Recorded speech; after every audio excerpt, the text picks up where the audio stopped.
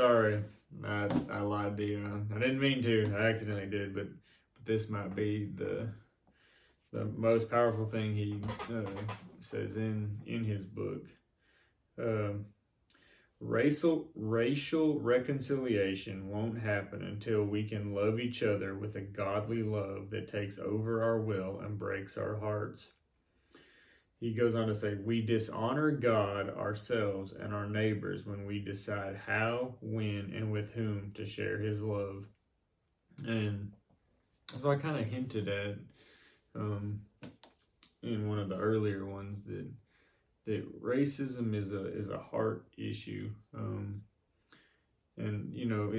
it's from the heart that we choose to honor and value others. And as he said, as members of the human race, the values we share far outweigh our differences.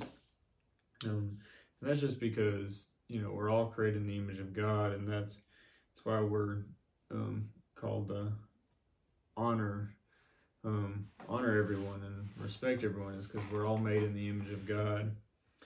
And racism ultimately comes down to, it's a spiritual issue that that there are practical measures, laws and different things that we can put in place, but it really comes down to, it's a spiritual issue. It's an issue of the heart, and we have to change hearts. And that's, when he talked about, we have to have meaningful conversation.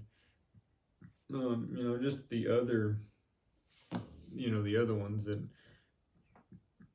I talked about, blessing your neighbor, not feeling entitled, and knowing that life isn't a zero-sum game that you have to take from others, and to not be afraid of those that don't look like you, and just to choose honor, not to choose sides, and not to look at others as being in your outgroup. That's, those are ways we get that we can get past racism. But it's ultimately, just an issue of the heart. It's a spiritual issue, and we have to submit that to God and say, God, we choose to honor everyone, no matter what they look like. And I've been saying, and one of the things I want to work on, which I feel like I'm pretty good at, but and you can always get better at, is to look at others through the eyes of Jesus and not your own eyes.